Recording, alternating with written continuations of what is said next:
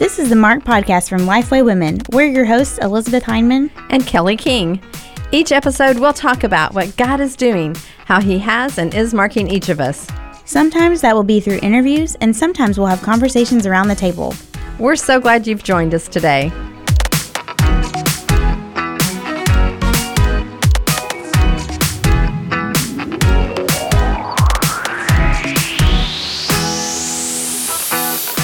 If you're looking for a place where you can meet like-minded women, study God's Word with your favorite authors, and have a whole lot of fun while you're doing it, you belong at Lifeway Women Live. In each city, we'll explore a different way we pursue Christ together as a community of believers.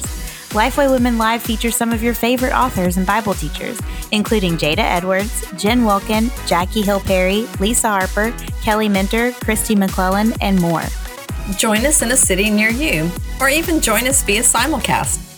You can learn more at lifeway.com/LifewayWomenLive. And don't forget to come early for YouLead. YouLead is an all-day event helping women lead wherever God calls you. Whether you're leading in women's ministry, a Bible study, a nonprofit, in your home, or even in the marketplace, this event is for you. Find out more at lifeway.com/YouLead and check out all the cities where you can join us. Hello and welcome to the Mark Podcast. I am Elizabeth Heineman and I am here with my co-host, Kelly King. Hey, Kelly. Hey, Elizabeth. Let's tell our audience a little bit about what's happening this summer. I know. It is so exciting. So we have been, for the past few summers, we have been blessed and able to release to y'all the audio teaching from some of our Bible studies. And we are so excited because this summer we are bringing to you, to your ears, the audio sessions of How Much More, a Bible study by Lisa Harper. And so tell us a little bit more about how this is all going to work, Kelly. Absolutely. So on Mondays, we'll release one new audio teaching session each week. And we're going to leave all of the episodes up until the end of August, so August 31st. So if you get a couple weeks behind or maybe you're on vacation, we want to make sure that you're able to catch up and do that.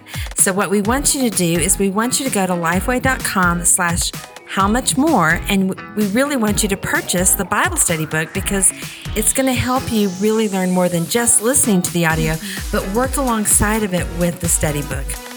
And that link is going to be in the show notes as well. And we just know that y'all are going to be so blessed by this study. And so we're excited to bring it to you. So here is Lisa Harper. Hello and welcome to the Mark Podcast. This is kind of like a special episode of the Mark Podcast. We are kicking off our summer podcast Bible study, which is How Much More by Lisa Harper. And so we wanted to kick things off with an interview with Lisa Harper. Why not? Hey, Lisa. It's so good to have Kelly. you back. It's so good to have you back on the Mark Podcast. So yes, Elizabeth said we're starting to do this study today. We're going to leave the episodes up until the end of August. So in case you get behind, you want to make sure you get the Bible study book, all those kinds of things. So Lisa, we want to just ask you a couple of questions as women get ready to get into the study. And the first question is kind of like, what are some things that women should know maybe about the study, how to work through the book, and then, things to be listening for? Well, I should start with a confession, Elizabeth and Kelly, and that is my mother told me that my questions sometimes don't make sense. So I should start with a qualification that I love this material. This is the most difficult Bible study I've ever written, but I think it's my favorite because as a result of writing this Bible study, I feel like my understanding of God's compassion grew exponentially. So I would say really just to lean into this Bible study with open hands and an open heart. For me, I feel like I had to unlearn some things to get my arms wider around what God was teaching me through His Word, through His Spirit in the study. So I would say, take a couple of deep breaths, dive in, and have fun. Sounds great. Yeah. So, and we've had you on the podcast before to talk about How Much More, and we'll We'll drop a Mhm. link to that episode in the show notes so that women can go back and hear that if they want to know more before they hear the intro session.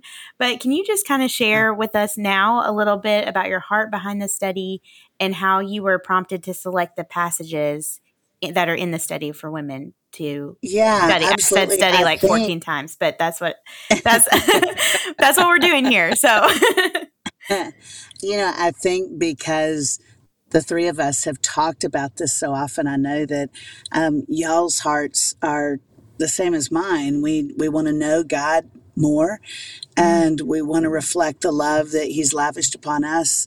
Just some measure of that with the world around us.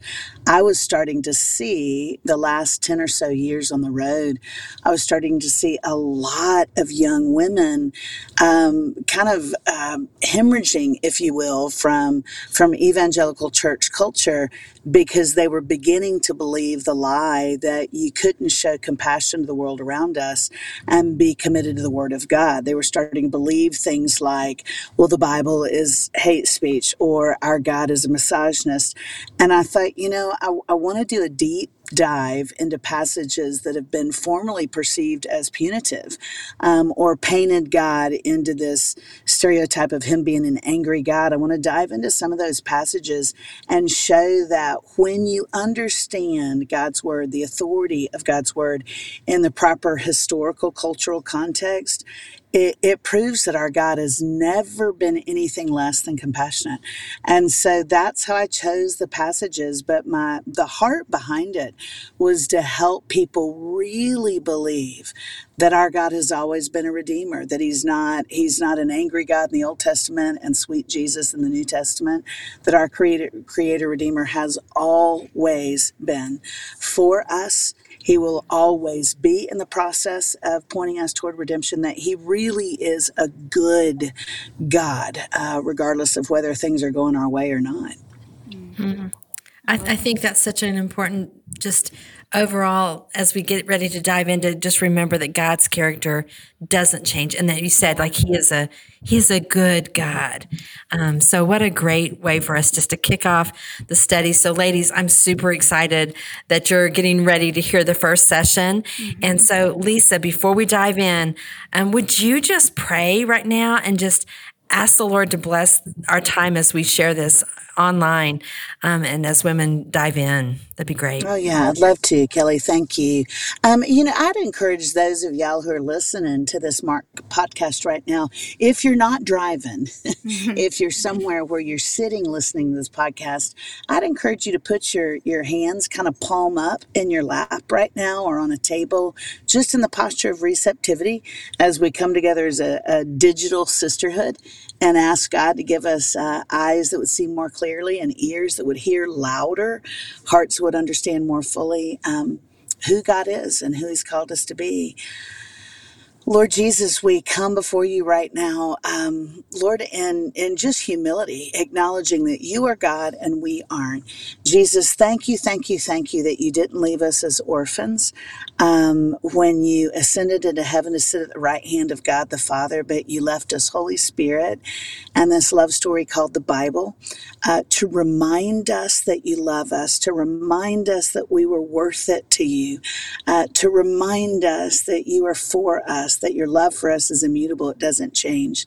So Jesus, we ask right now that your Holy Spirit would quicken the places in our heart that have grown numb, that you would plow up places in our hearts that have become hard, that you really would tender our hearts so that you could plant the truth of your love deeper into the soil of our hearts, so that it would change us, so that we'd begin to believe bigger, that you love us, that you're for us, and so that it would change the trajectory of our lives, so that we would share some measure of the grace you have lavished on us to this beautiful broken world we get to rub shoulders with. Jesus, we pray that even as we study this together in our separate rooms and all over digitally, we pray that that even our study together would be a fragrant aroma to you, that you would be pleased with a posture of our heart, first toward you and then secondly toward each other as we embark on this adventure together.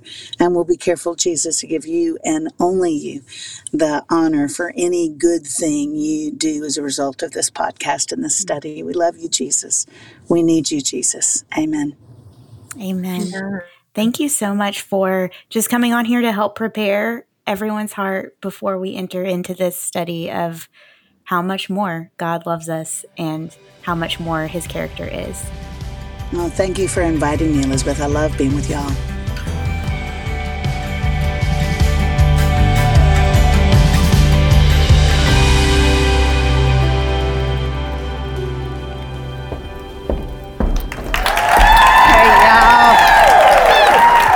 Thank you so much. Thank you so much for coming. This is the very first session of a brand new Bible study called How Much More. And I'm so tickled y'all are here. For those of you tuning in from all over the place, if you're watching these videos, we film them during the season of COVID. And so that's why if you watch the people around, we are practicing social distancing. But I want to assure you that God does not social distance from us. And that's kind of the theme of this whole Bible study. Now, I want to make a couple of confessions before we dive into the initial text. The first one is, this is the hardest Bible study that I've ever done this is my fifth Bible study with Lifeway. And this one has been like giving birth to a full-grown adult. I mean, this one, for whatever reason, has just been, it's been a lot. And I have studied my rear end off to bring all this material together. That being said, as a 57-year-old Bible teacher who's been doing this for 30 years, I don't think I've ever been more aware of the fact that when you filter the perfect Word of God through the finite minds and mouths of mere humans, it's going to be distorted at some level. And so I want to say from the onset, do not take a single word that falls out of my mouth as an errant. The only perfect word is God's word. And so anything I say in these sessions, I want to make sure that y'all take it and filter it through the Word of God. I've done everything I know to prepare well, but I'm sure there's probably something in here I'm going to say that's going to be flawed. And so with God's Word and the Holy Spirit is how I want you to take this journey with me on how much more.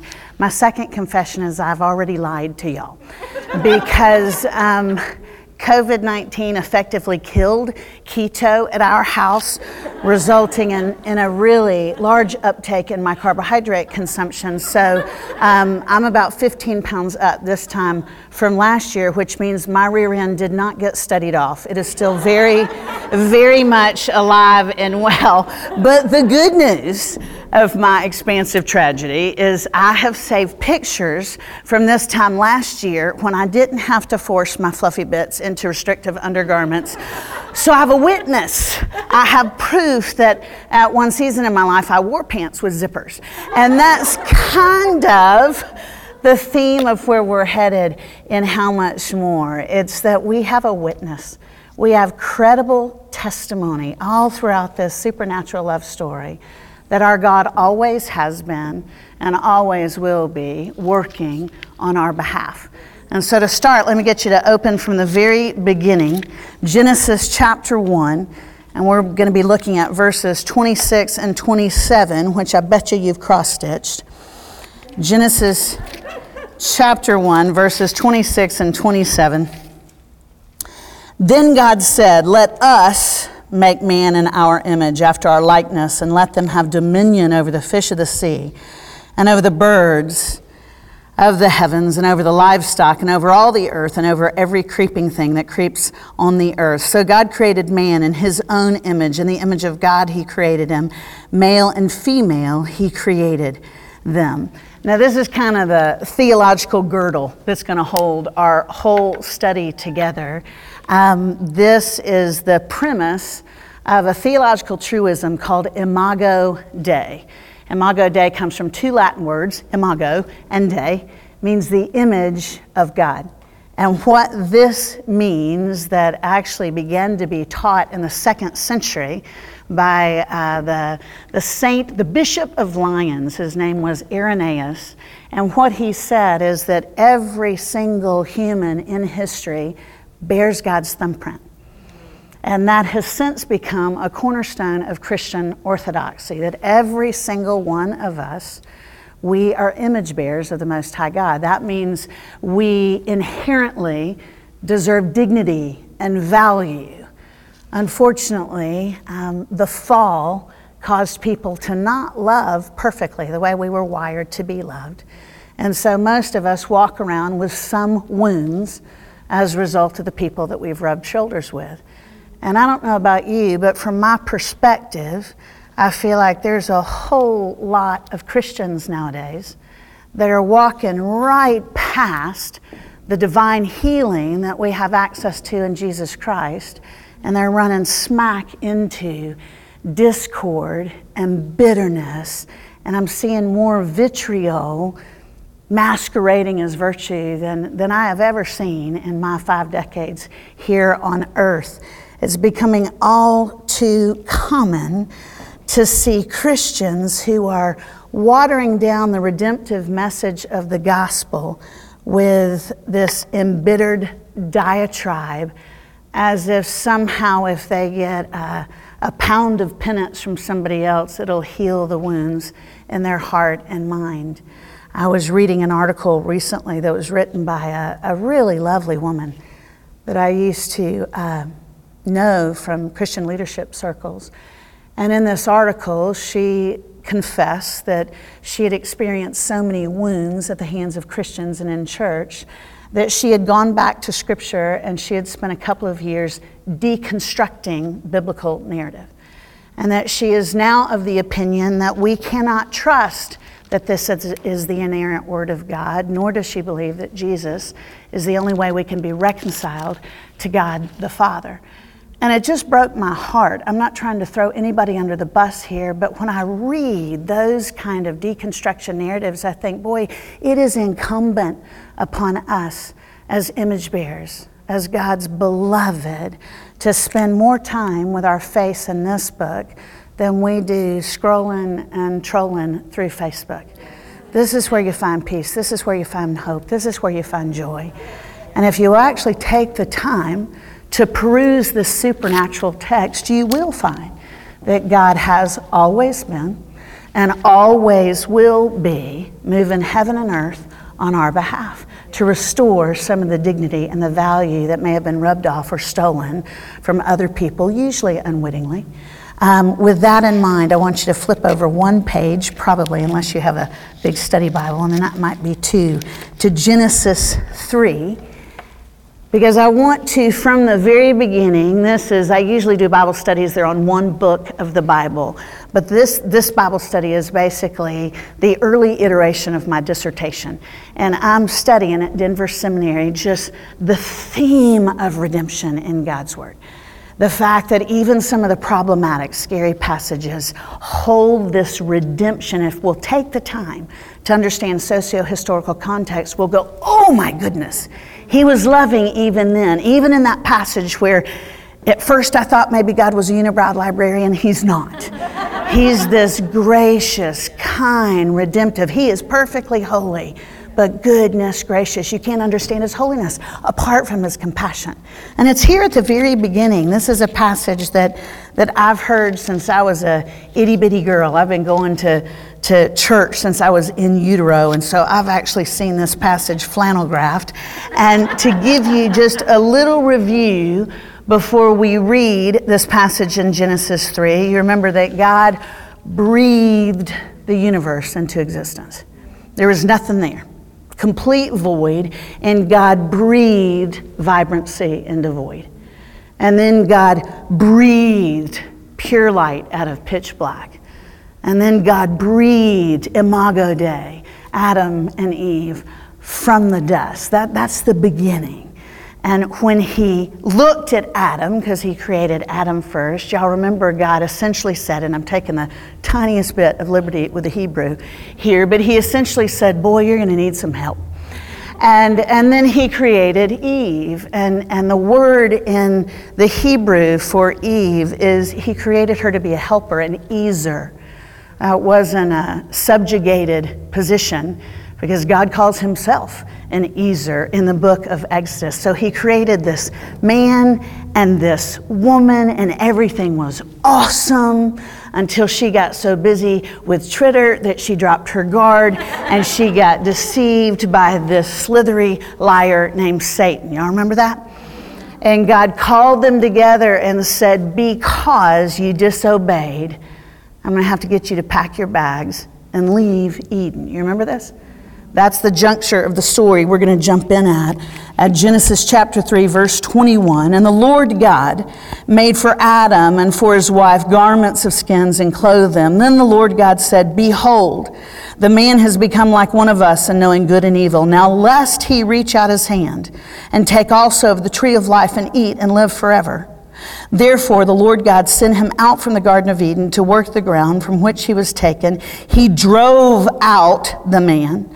And at the east of the Garden of Eden, he placed the cherubim and a flaming sword that turned every which way to guard the way to the tree of life.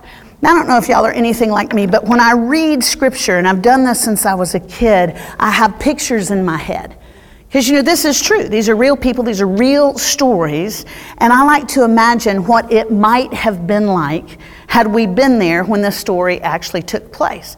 And in my mind, when I think of Eve being driven out of the Garden of Eden, I picture her like with Daisy Duke cutoffs and an AC/DC tube top, and like a feather in her hair, just kind of like the girls I grew up with that were super wild and kind of trashy.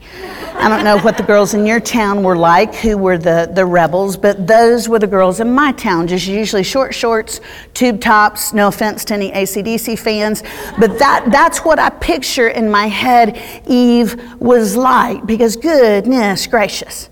Surely by this point in the story, she presents as the queen of some ancient, super wild, kind of trashy girl gang, right? I mean, if she hadn't gotten deceived and she hadn't disobeyed, then our world wouldn't be such a hot mess, right? So when I first read Genesis 3 and read about her being kicked out, driven out of Eden, I thought, good riddance. I mean, good riddance. God needs to get rid of that girl gone wild and give us a better girl, a girl who wears matching sweater sets and, appropriate things and isn't quite so trashy, listens to worship music in her Prius. We needed a more appropriate girl. But y'all, that's not at all the true story. That's not at all what God did. That word there, gal rosh, I was shocked when one of my seminaries and one of my professors in seminary actually used this passage to prove that God has always been a redeemer. He said that word drove out in our English translations comes from one word in the Hebrew, and it's gal rosh. And that word gal rosh is used redemptively twice in Exodus, and then I'll show you a couple more times when God was herding his people out of captivity. You remember our great-great-grandmamas and granddaddies and how they just kind of got stuck in captivity. Remember when Mo first let them out, or if you're my age, you remember Charlton Heston in the movie? You remember when Moses first let them out, they started whining about how the drive-thrus were better back in Egypt. They had grown comfortable in captivity. So in Exodus 10 and Exodus 11, it says they were driven out by the mercy of God. They had gotten so stuck in a rut that they weren't even jonesing for liberty. They were just comfortable. They were content in captivity. So God herds them out. Y'all, that's exactly the picture of Genesis 3. He's not boot kicking Eve out of Eden. He is herding Adam and Eve out of Eden to begin the process of redemption. Yes, it's original sin. But God's response is not an angry, unkind response. As a matter of fact, if you look at those divine bouncers, the cherubim that's on the edge of the Garden of Eden, they are facing out. You know why they're facing out? to protect Adam and Eve, because if the original Mrs. Dumb and Dumber had tried to come back into the Garden of Eden and had eaten from the tree of life, they would have been forever frozen, suspended in that state of sin, separated from the perfect intimacy God had designed them for. This is not a unibrowed God. This is a kind Redeemer who ushers us toward freedom even when it feels like discipline. He always has been, always will be, working on our behalf. That same word is used again in a way that is just so cool. Turn to 1 Samuel and I'll explain it to you, and you will have read or been taught this story before because it's one of the famous stories in the Old Testament. 1 Samuel chapter 21. Beginning with verse 9. And the priest said, the sword of Goliath, the Philistine, whom you struck down, the priest is talking to David here, whom you struck down in the valley of Elah, behold, it is here wrapped in a cloth behind the ephod. If you will take that, take it. For there is none but that here. And David said, there is none like that, give it to me. And David rose and fled that day from Saul and went to Achish, the king of Gath. And the servants of Achish said to him, is not this David, the king of the land? Did they not sing to one another of him in dances? Saul has struck down his thousands and David his 10,000s. And David took these words to heart and was much afraid of Achish, the king of Gath. So he changed his behavior before them and pretended to be insane in their hands and made marks on the doors of the gate and let his spittle run down his beard. Then Achish said to his servants, behold, you see, the man is mad. Why then have you brought him to me? Do I lack madmen that you have brought this fellow to behave as a madman in my presence? Shall this fellow come into my house? So you remember David's first big kind of debutante party. You remember that David is just probably in middle school when the Israelites are engaged with this huge battle with the Philistines, their arch enemies. And you remember there's this big guy who's the hero of the Philistines. Y'all remember his name? Y'all can talk back even with your mask. It's Goliath. Yes, Goliath. And we're told that Goliath stands 6 cubits and 1 span tall. Anybody remember exactly how tall that was? 9 feet 6 inches. So this guy's ginormous. I'd love to be set up with a guy that big on eHarmony so he could like pick me up, but I haven't been. But anyway, this guy's just huge, and he's a beast. He's got like an Uzi in one arm, and he's got a bazooka in the other, and he's got a whole belly full of grenades. And he mocks the Israelite army because there's nobody in the Israelite army who can stand toe-to-toe with him. Do y'all remember how he would mock the Israelites? Now, David's just like in 7th grade. So he's not even in the military. He can't be in the military yet. He doesn't make the weight requirement. He's like 5'6", 130, and he's just a little guy. He's still got clear cell dots on his face. You know, he's in the throes of puberty. He's just coming to bring some Chick-fil-A takeout to his brothers, who are, I'm taking tiniest bit of liberty with the Hebrew here, but he's coming to bring his brothers some refreshments. And he sees this guy mocking Israel. And David says, I'll take him on. And it's shocking that they actually let him take on Goliath. And you remember the story, they try to fit him with armor, and he finally says, I don't need any of that. Just give me my basketball shorts and, you know, my Nike t-shirt. I'm just going to go out there in my Tevas and face the giant. And you remember the story. He's got a slingshot and he's got 5 stones facing an almost 10-foot giant armed to the teeth. And this little kid kills this giant.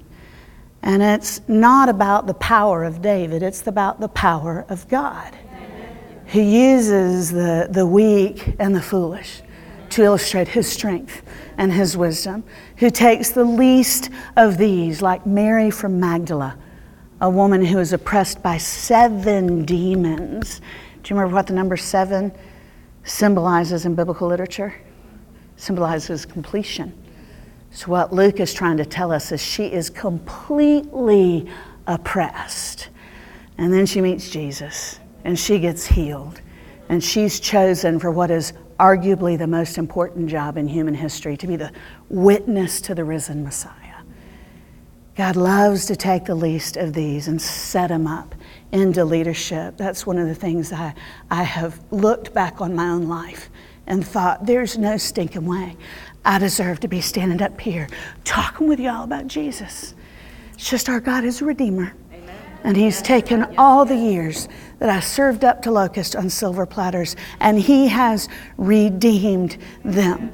And that's the story here, y'all. David was redeemed by God. Now here he is years later. He's in the middle of enemy territory. It's almost like a Mission Impossible plot. It's almost like Tom Cruise. He never ages, does he? Like, I so want whatever he's taken. But it's like a Mission Impossible movie plot, because David finds himself in the middle of enemy territory wearing Goliath's sword. Goliath was their national hero that David just took out when he was a boy. That was a massive humiliation. That means David's picture has been in the Philistine post office for like ever. I mean, every enemy of God hated David. It's about how I feel about keto. You know, it's just, and I just hated David. And so it looks like he's definitely going to lose his life. But then he feigns madness.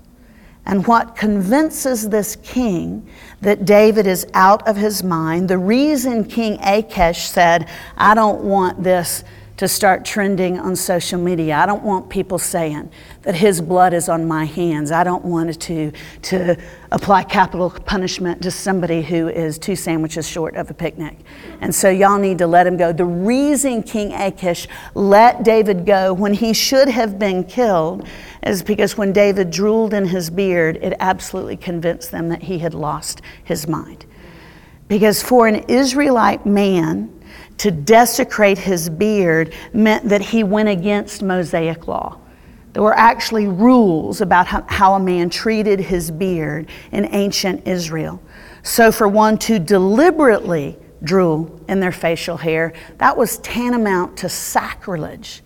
That's what convinced them that David was not in his right mind. Now, I want you to hang on to that and head to the right about 1.5 inches to Psalm 34. Because theologians tell us that after David made that unlikely escape from certain death, he sat down and he wrote a song. Do you remember that all 150 Psalms in the middle of our Bibles, they were all originally written as songs? So it's like God's iPod right there in the middle of the Bible. David, after he escaped with his life, thinking he was surely going to face death, he sat down and he penned a tune. And look at verse 5. It's extraordinary in light of the context. Those who look to him are radiant, and their faces shall never be ashamed. This poor man cried, and the Lord heard him and saved him out of his troubles. The angel of the Lord encamps around those who fear him and delivers them. I love the humility in David. He knows the only way I'm standing here is because God was with me there. Another one of my favorite verses in Psalm 34 is, the Lord is close to the brokenhearted and saves those who are crushed in spirit. This has been a heck of a season, hasn't it? Been a hard season for a lot of different reasons. And I've come back to that promise again and again and again, that God promises to be close to us when life is difficult. We can rest in the promise of his presence when we feel like we can't put one foot in front of the other. I love this psalm, but I think my favorite thing now about this psalm is not the lyrics, it's actually the title. The title is this, Psalm 34 of David. That means there was Davidic authorship. When he changed his behavior before Abimelech, that's another name for King Achish, so that he drove him out and he went away. Same word, y'all. Exact same word, Golrosh. He's not a mean God. He doesn't drop kick us when we mess up. He herds us, sometimes through discipline, toward our good toward our deliverance, toward liberty, toward redemption. He is always kind. Even the places in the Old Testament where we go, oh, he seems kind of mad there. He's always merciful.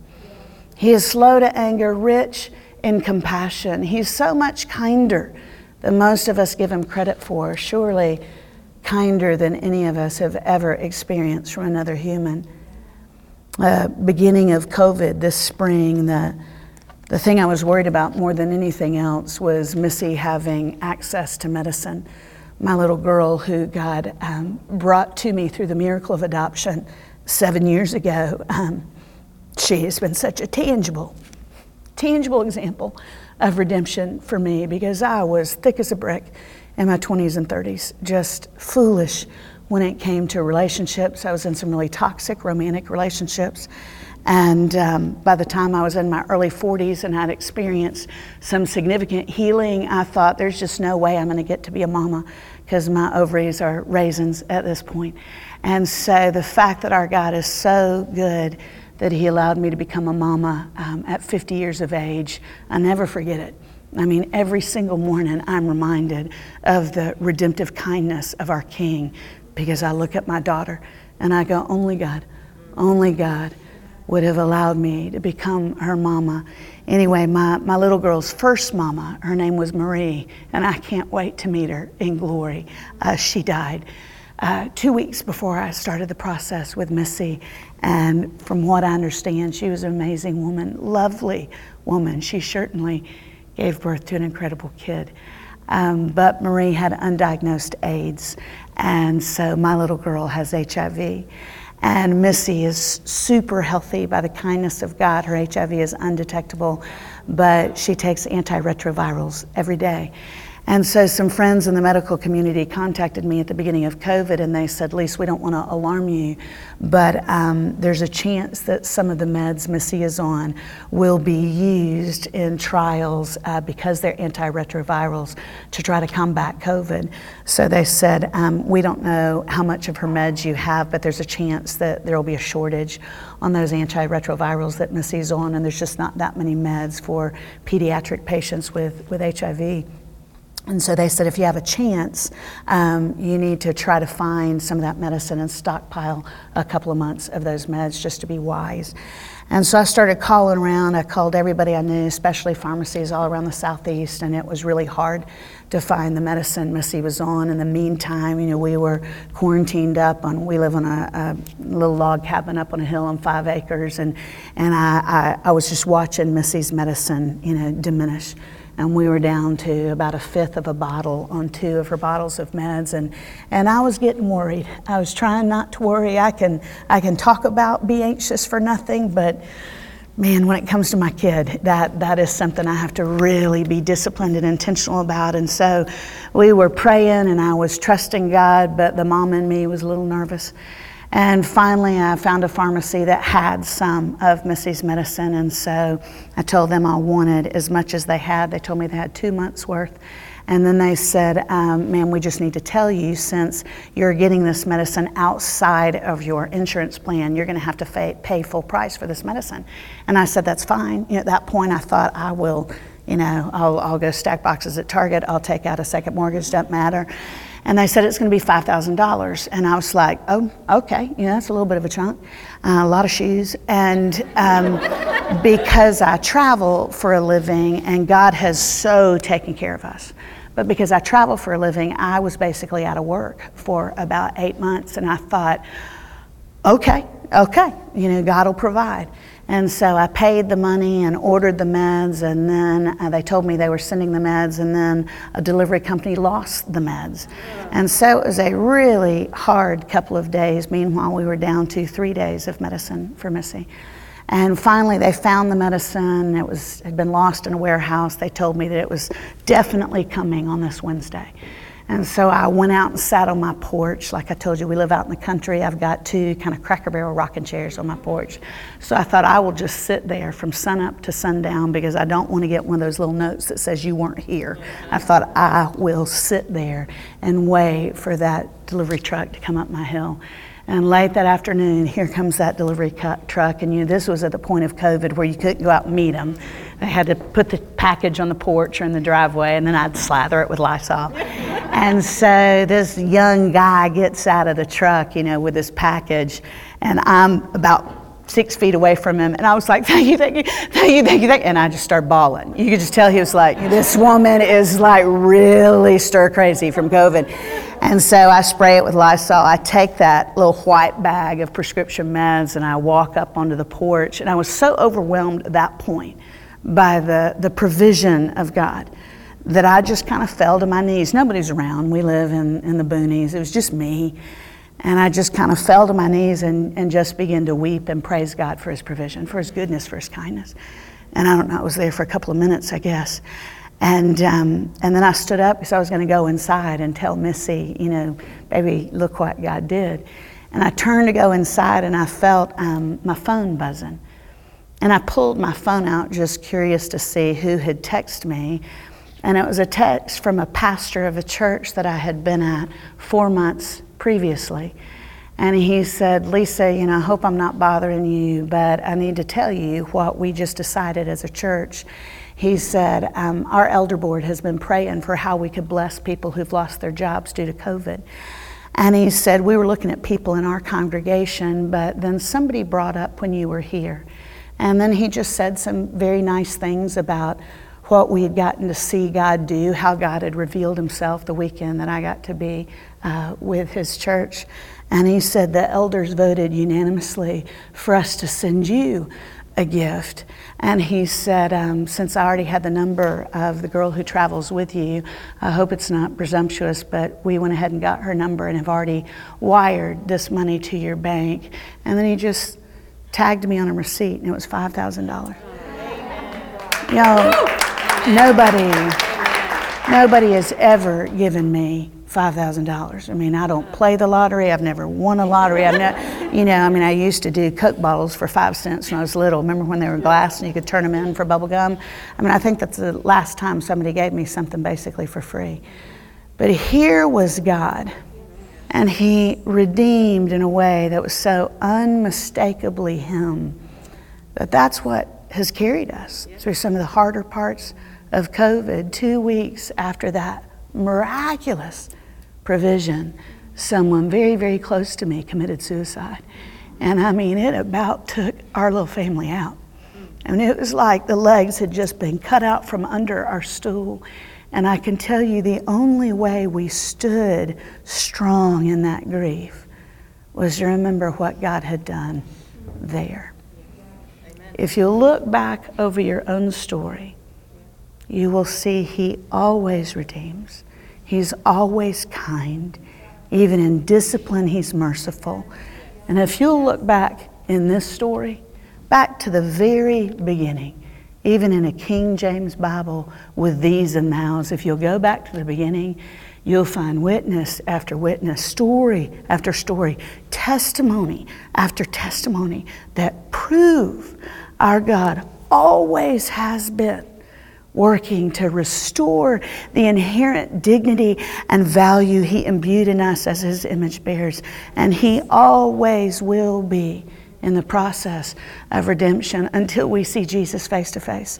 And in Psalm 17:15 it says, when we see him face to face, it'll be enough when we actually get to look into the eyes of our Redeemer. We won't want anything else. It'll be enough. It'll be enough.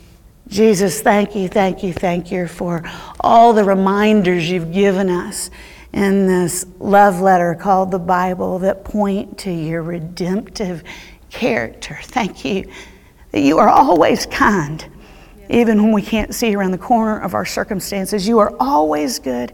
You are always a provider. Thank you that you use even our weaknesses as a catapult for grace. Thank you that you love us with a love that is higher and wider and deeper than we can possibly ask for or imagine. Lord, open the eyes of our hearts wider, that we could actually rest, see, believe, exult in your love more than we have before. We ask this by the power and the authority of the name of Jesus. We ask it for your purposes, God. Amen and amen. Amen.